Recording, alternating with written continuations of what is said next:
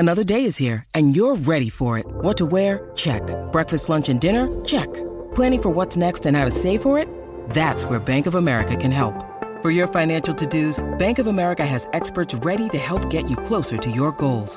Get started at one of our local financial centers or 24/7 in our mobile banking app. Find a location near you at bankofamerica.com/talktous. What would you like the power to do? Mobile banking requires downloading the app and is only available for select devices. Message and data rates may apply. Bank of America N.A., member FDIC. When you need mealtime inspiration, it's worth shopping Kroger, where you'll find over 30,000 mouth-watering choices that excite your inner foodie. And no matter what tasty choice you make, you'll enjoy our everyday low prices, plus extra ways to save, like digital coupons worth over $600 each week. You can also save up to $1 off per gallon at the pump with fuel points. More savings and more inspiring flavors make shopping Kroger worth it every time. Kroger, fresh for everyone. Fuel restrictions apply.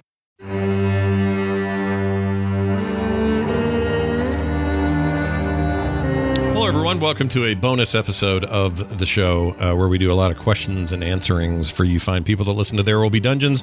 And we do this for our Dungeons Plus members, as you know, because that's who you are. If you're new to this, thanks so much for signing up. And if you're old school, thanks for being here as long as you've been here. It's awesome to have you here. Let's get right to it. Kristen compiled a bunch of questions for us this month, and we're actually doing 2 of these this month, so you'll get one today, and then next week it'll make up for the lack of one in December. We're happy to do that, so enjoy these 2 extra half-hour each chunks of content on us. All right, Kristen, you have the list. Let's ask these questions. All right, first question. Was there any planning ahead of time of who was playing what classes? Like in our current thing? Like in the new seasons with Kyle DMing? Yes. No.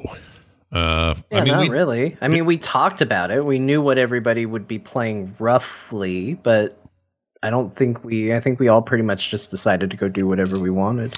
Yeah, I think maybe there's always this conversation of who, do we have a couple of key things here? And maybe it's the tabletop in a lot of us, but it's also the video gamer in some of us, where we're sort of like, do we have the Trinity taken care of? Do we have somebody healing, somebody tanking, somebody DPSing, sort of? So that always comes into it a little bit, but for the most part, it was just like, I've never played a cleric and I want to play one. And everyone's like, cool, do that. And John was like, I'm going to be a rogue, which seems crazy that he hasn't been a rogue up until now in D&D with us, because John he was born a rogue. You came out of your mother with 2 knives, is what I'm saying. I came out of my mother peeing on the doctor, which is also a very That's amazing. That's great. That's really good. Mm-hmm. That's a stealth move anyway. And then surprise attack. The only one I didn't know, I feel like from the conversations we were having, is where Kristen would end up, but I knew you'd probably end up tanky, and it was just a matter of what. And so it turned out to be paladin, but I don't think we could have all come into the table and just said, hey, it's 3 wizards. That's how it's going to be. We could play something like that. It'd be weird because class diversity helps, but there's no rules. We don't have to do any of that, like law or anything. Yeah, cool, I think the main thing is everyone having fun. Yeah. To do a 3 wizard campaign and just see how people take the same class down different paths to kind of fulfill the roles they're interested in. Yeah. It would be a fun experiment. I agree. Something like that could be fun. But from a DM perspective, Kyle, does that class diversity matter to you? When you're building out these scenarios, is it important that you've got lots of class diversity to deal with and not just a lot of sameness? It helps a lot, particularly the heals being on 2 different characters with such a small group. I love the number 3 for the players because it's always very efficient.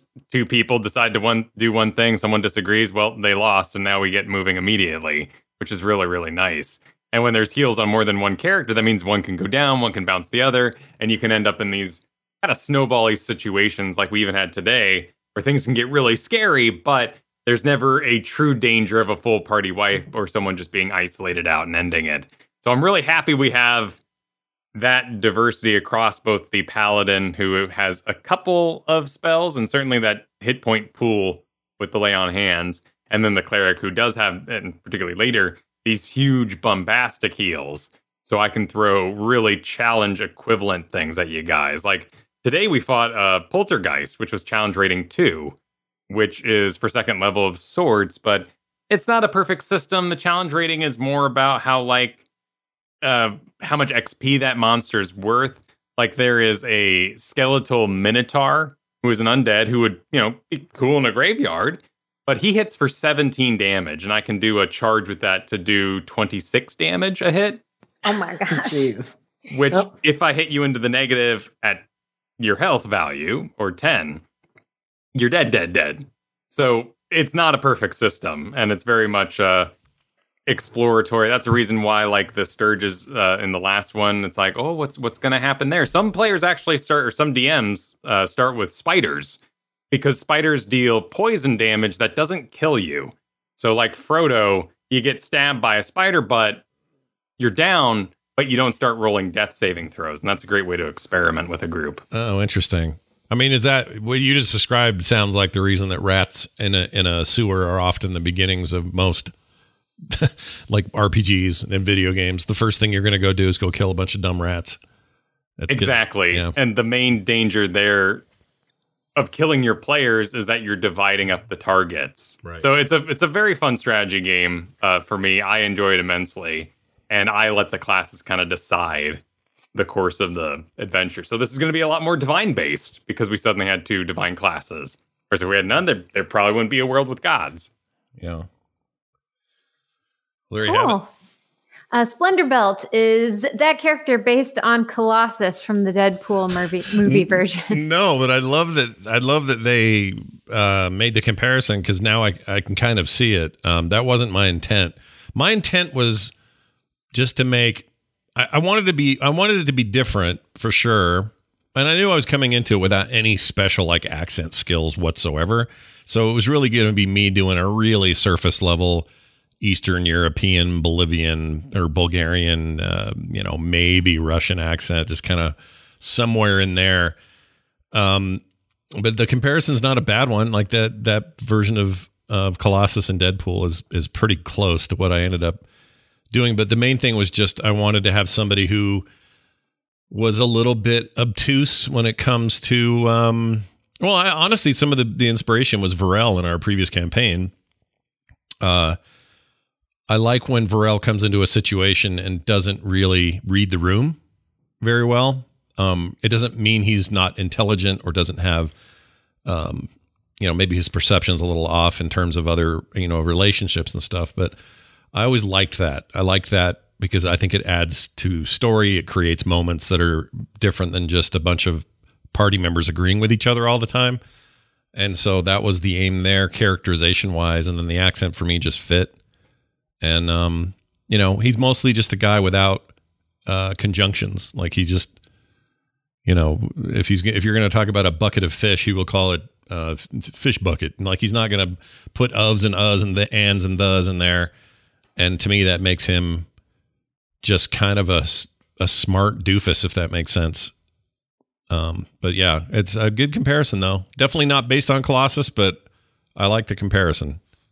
Yeah, and then furthering the lore of Splendor Belt, is the Russian accent adjacent to the mother or father? Oh, geez. You got to figure these things out, man. Yeah, backstory time. I'm going to say mother, even though I'm just now deciding that. And I like that because I like the idea from a backstory perspective that he was raised by a kind-hearted, pragmatic woman, while his overly excited for war husband and his father would be gone a lot and be off to war and come home, and no great relationship with the son. Really raised by his mother, and perhaps the reason why he chose to, pay lore in that home was a thing. Why he chose the career path he chose, probably based more on his mother.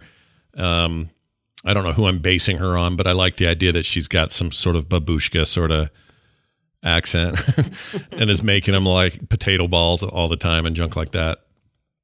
He loves potatoes for a reason. He was raised on them, and potatoes are a staple in that part of the world. So I've really made Halfworks into Russian people. And I don't know why I did that. We love it. It's good. It's great, man. Wait, so is this true? If I were to do a half-orc encampment, they would all be Russian? There would be a mix. There would be a faction of them who have that dialect or have that accent based on some ethnicity, but there's also another part of that group. Think of it as like Canada, the French-speaking versus the just regular old sounds like us Canadians. And it causes conflict. There's some, people bump heads for whatever reason. There's cultural issues there. It's a lot like that. They all kind of look alike, but there's definitely a different origin for some of these people, and they don't necessarily jive with the others very well. That's some good backstory. Yeah. John, is there a time where we may see a temporary return of the Inverse campaign as a mini arc, for example? It's possible. The problem is I realized when I started the Inverse campaign that I was putting ideas that I had for a big, giant, full, with my friends, week to week, month to month campaign into what was essentially one shots. And it was a little bigger than it needed to be. So I currently have an idea to close the Inverse campaign so that we can say, hey, we did it. We told the story and it's done and we're moving on. Unfortunately, that arc that I have planned relies very heavily on Bo's character, Baffo. And so it's just worked out when it was time for me to DM. It was either he wasn't there or, usually if I'm taking over, it's because someone isn't available. And I would want, because everybody participated in that arc, I would want them all to have some level of say in how it closes. But Baffo in particular would be somewhat key to how that ends. So I definitely have an idea and would love to do it, and have an idea of how that story will end. But it just needs to be the right time for it. And I would want everybody together for it. I predict the one day a foe will once again face Garpoon.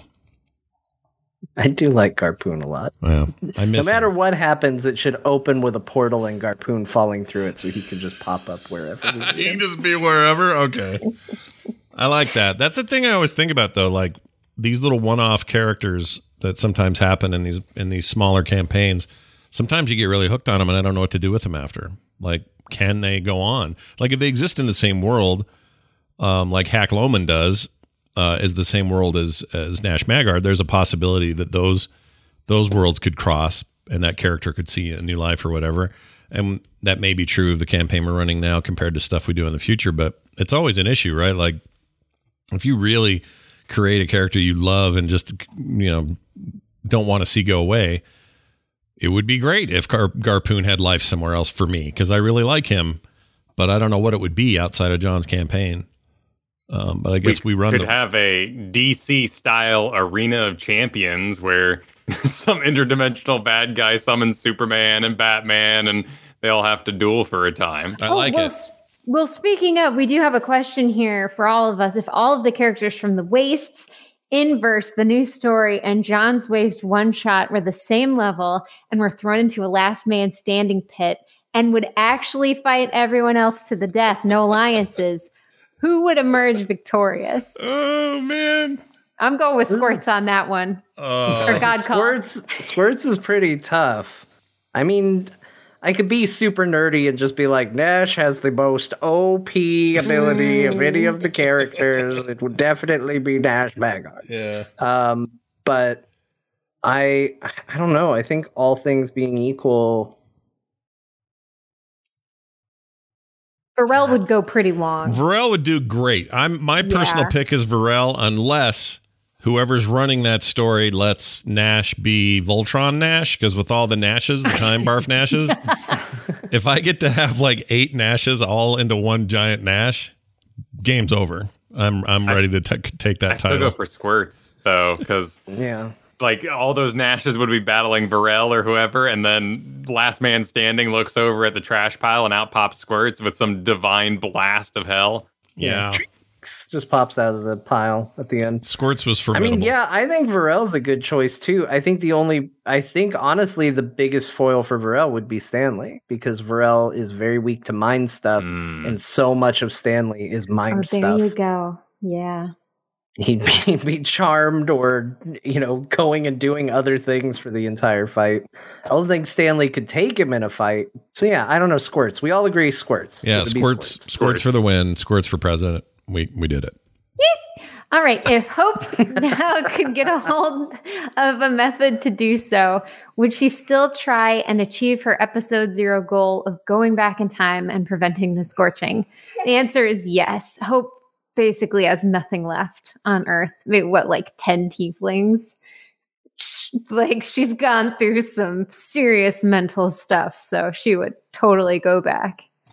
Yeah, I'd like to think that we get back around to that story, that there's a path to that for her. I mean, I don't know what it looks like, and I don't know what it means for the rest of us, but she's things are pretty devastated for her.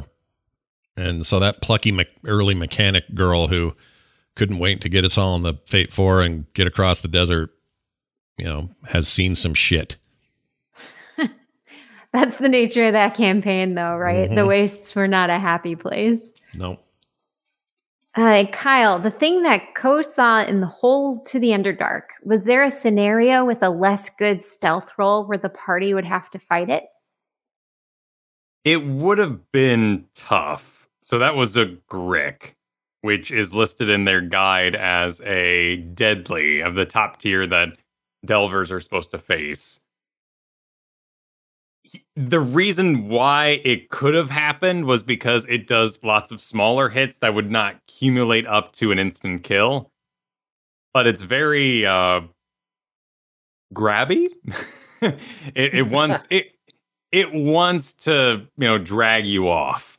So if it had gotten a hold of, say, Ko and John's character, there would have been a time where he would have been alive. He would have been getting, dragged off, or at least unconscious, but still alive. And it would have been up to Kristen and Scott to at least break the hold. Since you're in its home, it's in its lair kind of thing. It wants to live. Right. And it would have been scared off by damage. Sure. I could see that. Oh, yeah. Speaking of, we got an email wishing Bo well. Please let him know all of us are going to miss him in his amazing campaign. And then the question, what the heck is that burrowing monster? I've tried several times to figure it out, but I keep drawing a blank. So a Grick, you said? Yes. Yeah. So it is a Grick. It's an Underdark monster. Basically a beaked snake with a tentacle ring around its face. It was brought up later by Cassius when Ko went back to the guild and was talking to the guild master there about what he saw. Oh, yeah, this thing's gnarly. Look at that. It's a pretty classic D&D monster. Very much up there with the Grell and the Dark Mantle y'all fought, and the Piercer is the slug that jumped from the ceiling. Mm-hmm. And that's not so much a classic, but does become that's the larval stage of a monster that's very well known in D&D. Oh, interesting. I didn't know that. This Grick Alpha version of it is literally like this. This always when you can tell it's an old school D&D thing, because you can just see those guys sitting around going, "All right, you guys, what if we had a snake, and then a chicken beak, and then an octopus? What do you think? And then we'll call it a Grick." Like that's just how they did stuff back then. And this thing's great. I love it. That stupid thing with his freaking. I mean, honestly, it makes no biological sense how any of this worked out. Like, there's no natural selection going on here, but who cares? It's D&D. Exactly. It's Underdark. We're getting real weird at that point. Oh, yeah. All right. First question here. Firstly, I wonder, why did you decide to use XP instead of going with milestones? Honestly, because it's a surprise for me, and I like surprises. It's the same reason why I run the crit system I do.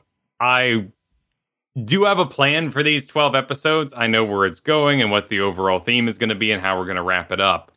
But my players' power changes how I design the dungeon and the particular monsters week to week, and I need that to stay involved.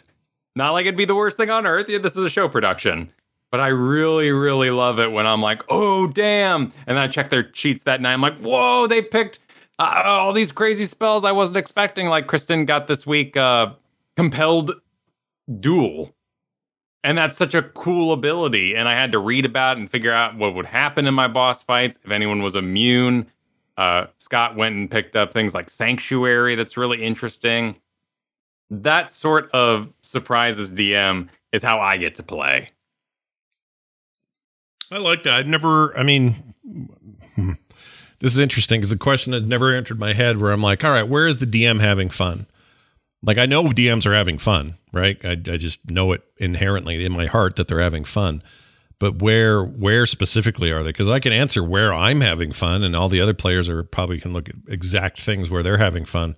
That's an interesting thing to hear from a DM perspective. Like, the fun is in messing with these systems and, building your campaign around those systems and then seeing them execute is an interesting perspective that I don't know if too many players who've never DM really think about it.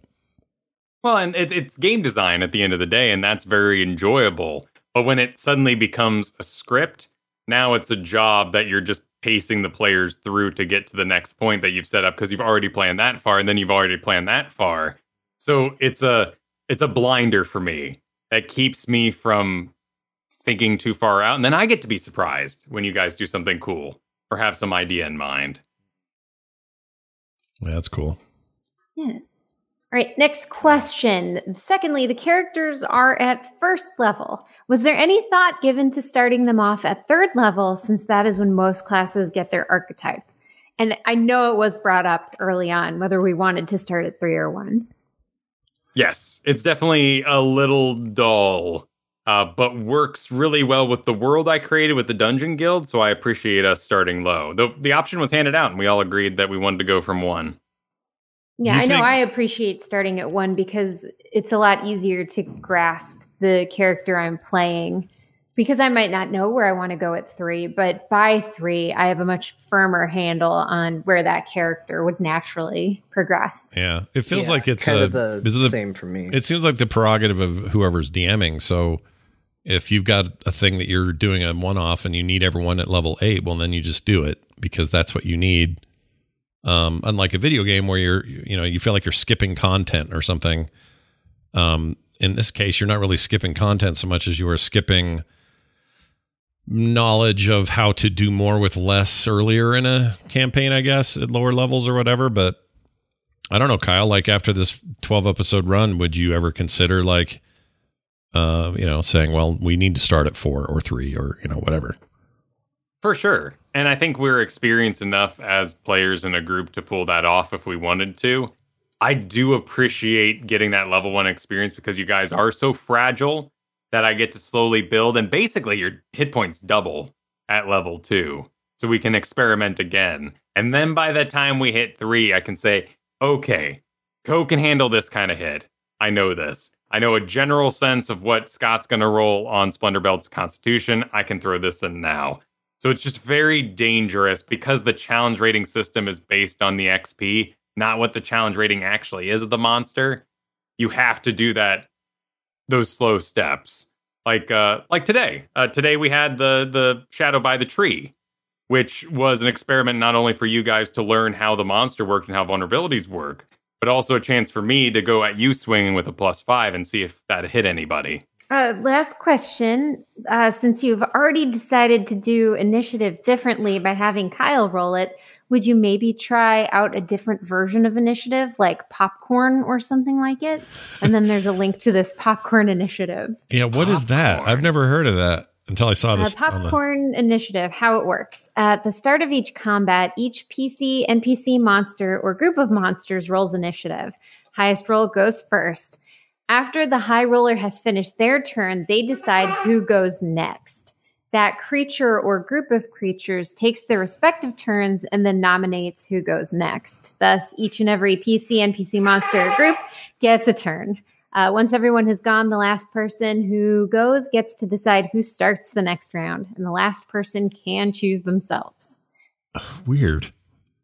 Huh. I see how that would be interactive, and you could pull off some cool combos.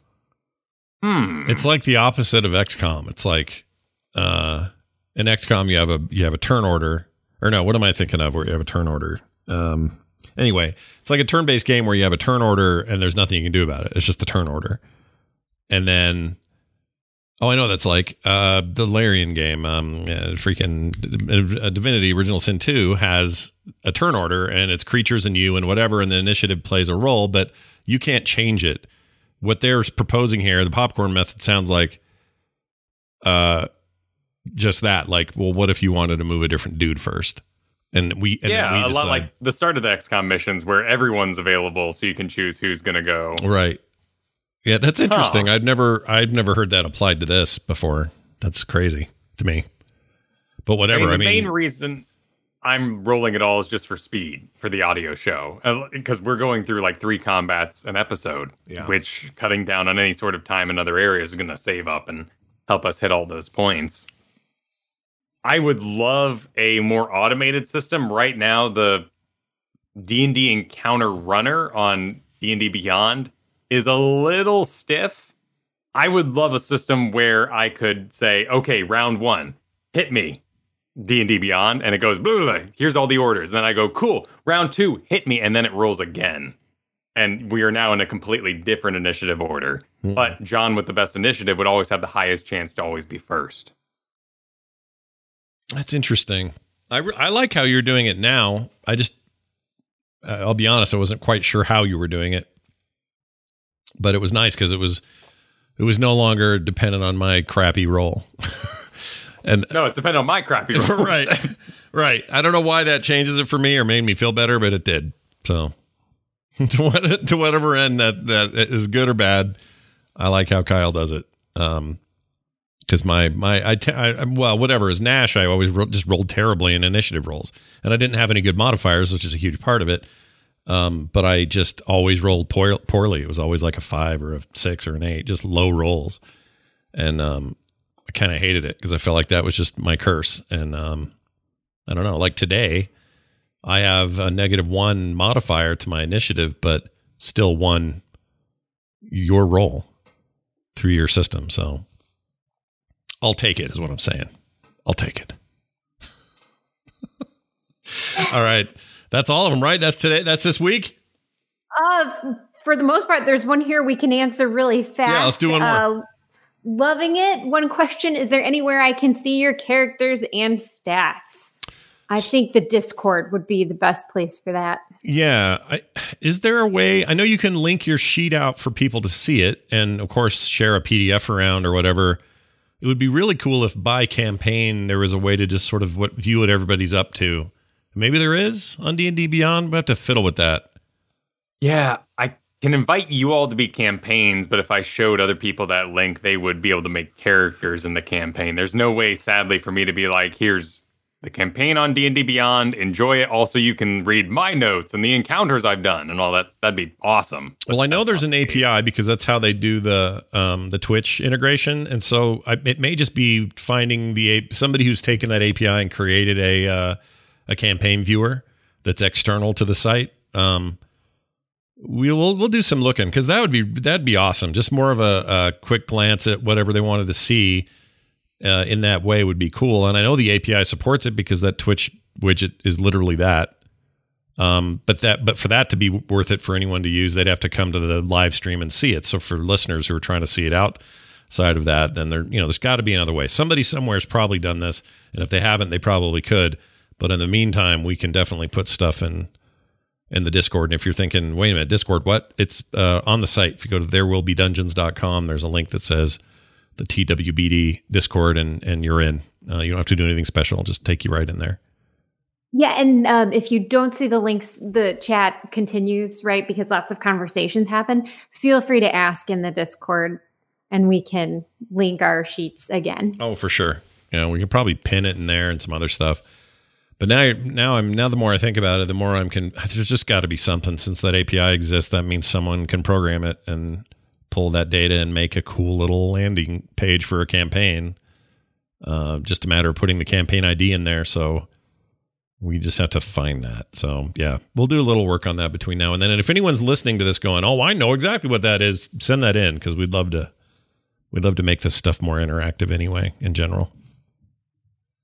I think that's it for this week. Hey, did I mention, I might have at the top of the show, we are going to do another one of these this month because we missed December. So we're going to make one more. That'll happen next week, right after our regular episode. So you guys are really getting doubled up this time. So we hope you enjoy that and enjoy the additional content, because that's what we're all about for you who support us. Thanks for your support. Tell your friends. Make it even better, because the more you do it, the more cool stuff we can make. That's going to do it for us, for me, for John, for Kyle, for Kristen. We'll see you next time.